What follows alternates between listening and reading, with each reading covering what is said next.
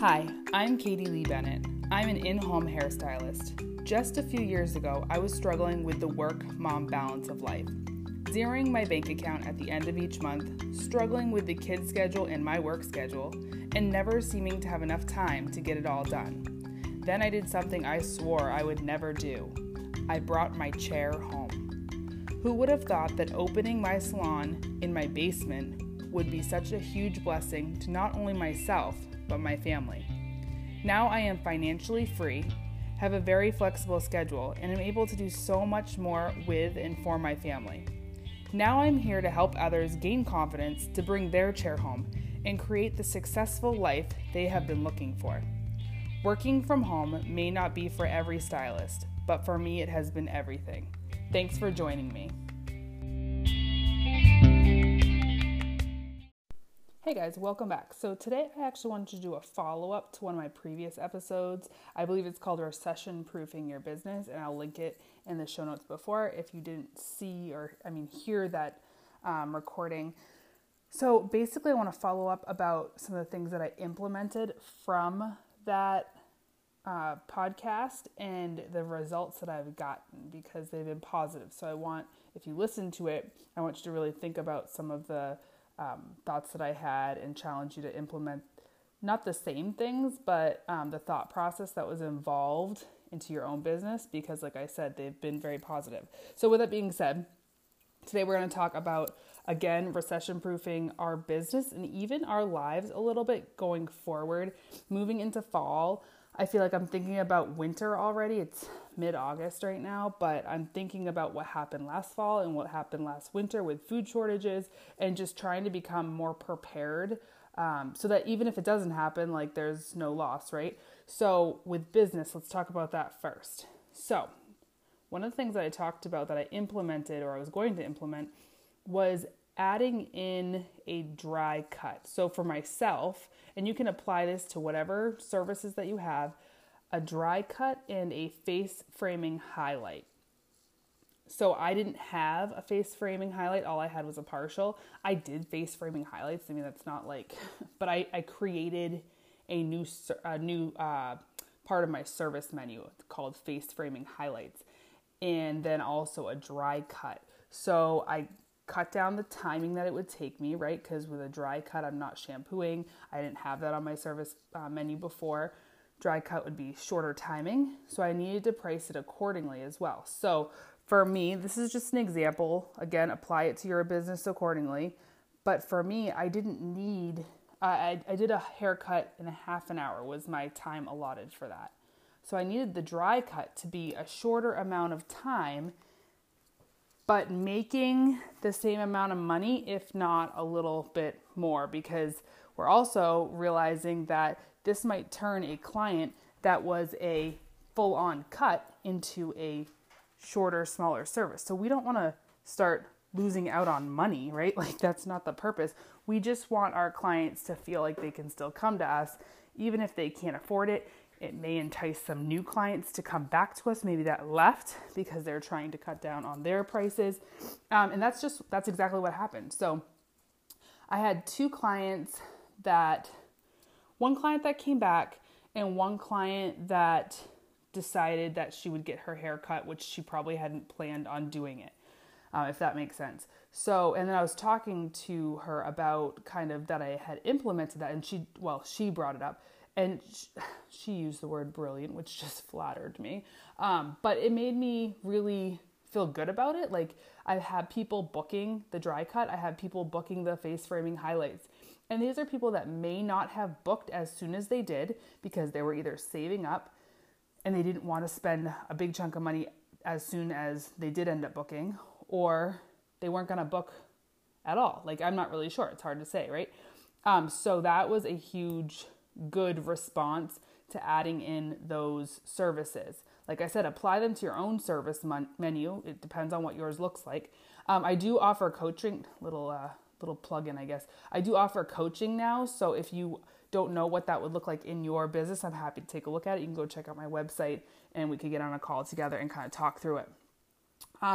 Another thing that I implemented or I just talked about was really being in communication with your clients.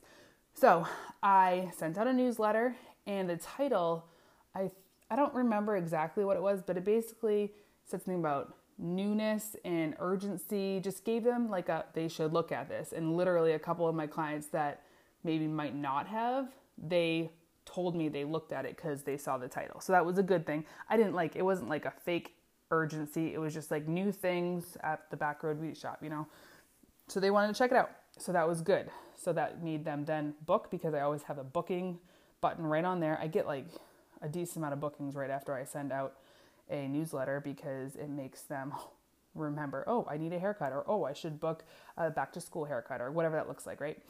So staying in communication with our clients is huge.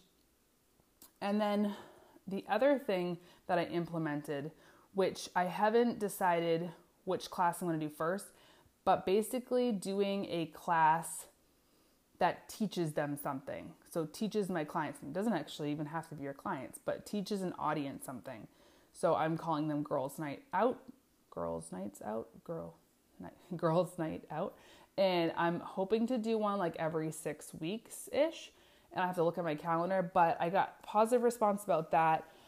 I thought about some of the subjects you could do, or I could do, and what I'm going to do is an all about your eyes, because talk about how to apply makeup to your eyes, what colors look best for certain eyeball colors. And then another one that I thought of was with back to school is doing your daughter's hair, some quick, cute hairstyles. So basically I put out an email, they sign up for it, they pay, whatever that amount you want, and then they come to the salon that evening, day, whatever that looks like for you, and they basically get a class on what you're talking about. So I had some women that loved the idea of that, because it got them out of the house, girls' night out, and it's just like a good time together too. It builds camaraderie, it gives you an additional little bit of income.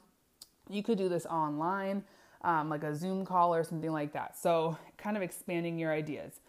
Now, moving on to a little bit more of the personal things to get ready for the fall, the winter, anything that's coming up, a recession, things like that, is just thinking about what happened in the past and then applying it to maybe what you could do better for the future, right? So some of the things that I've really been trying to do is just cutting down my spending on extras. Like, no one wants to do that, but I have like a list of things that I want to get for the future, just in case something was to happen. Even if, like, goodness, remember Texas had that huge snowstorm last winter and they were out of power for like 7 days and it was cold. So you have to think about stuff like that, not just like the economy, not just what the government's doing. Think about like natural disasters, things like that. It has happened where we have lost power for like a day or two. I think we lost it for 5 days at one point, but we had a generator. So again, think about saving up for a generator, but cutting down those extras and maybe putting it towards emergency food stock. I'm trying to think of a couple other things. Diapers, if you have little ones, blankets, if you don't usually have extra blankets, things like that. I mean, there's plenty of like YouTube followers or Instagram people that you can follow just to give you great ideas. Batteries, candles. Those are just a couple ideas. So stocking up, but first of all, cutting down on the extras and stocking up on the things you're going to need or possibly need. Hopefully we never have to use them, right? But make sure you keep a log, especially if it's food, so nothing goes bad, okay? Interesting fact, I was reading or listening to a woman that was talking about food storage. If you have any dry goods, like I never thought of this, but she told her audience to freeze the dry goods for a week, and that way it killed anything living in it, which sounds disgusting, I know, but like, let's be honest, like bugs just end up in things even when we don't want them to. And she had some food go bad when she went to go use it. And if you just freeze it for like a week and then put it in your food pantry, such things like flour, rice, pastas. I mean, that's stuff I just didn't really think of, but it would stink to spend money on and then it to go bad, right? And the last thing I just want to talk about is future planning. So again, just think about like, have a couple months of rent in the bank if you booth rent.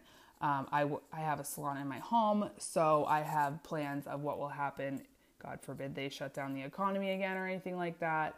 I mean, I'd like to think that they wouldn't do that, but you never know. So I have plans for that, how I'll go about that. So think about that. What you're going to do with your family in the future if things happen. Like, do you have a sitter that you would call on? And that can be even like sick days, things coming up of like, I think right now the CDC is saying like, if you have COVID, it's honestly up to you what you do, but they changed that. So like if you need 10 days away from people or whatever that looks like for you, or if you get so sick that you need a lot of time off, like think about some plans. And you don't have to be like super, super organized, but just start thinking about those things, because the more prepared that we are in these cases of emergencies or cases of recession, the better we'll be off, right? Like, again, hopefully none of this happens. But one of the big things that I've been thinking about is like how to get rid of our mortgage. So yeah, that sounds great, right? But how to not have a mortgage. So we've thought of some creative solutions. We've been paying down our mortgage. That's one of the only bills that we have. I mean, besides like the reoccurring monthly bills. But I'm really proud to say that because it took a lot of time. But if you can get to that point, it just takes a huge weight off your shoulders. But that's our next thing kind of we've been thinking about, of how to get rid of our mortgage or not have a mortgage. So again, future planning, super important. It helps prepare you for a recession. It helps prepare you just for living a little more freely as the future comes. So that is my kind of follow-up to the recession podcast that I did last time, kind of like a part 2. But my challenge to you is to think about your future planning, think about what you'd implement, which is kind of what I said in the first podcast, but then also personally, what would you do differently, or what should you start to think about as we move into the colder seasons, as we just move on with life. So I'll talk to you guys all later, and thanks for listening, and talk to you later. Bye.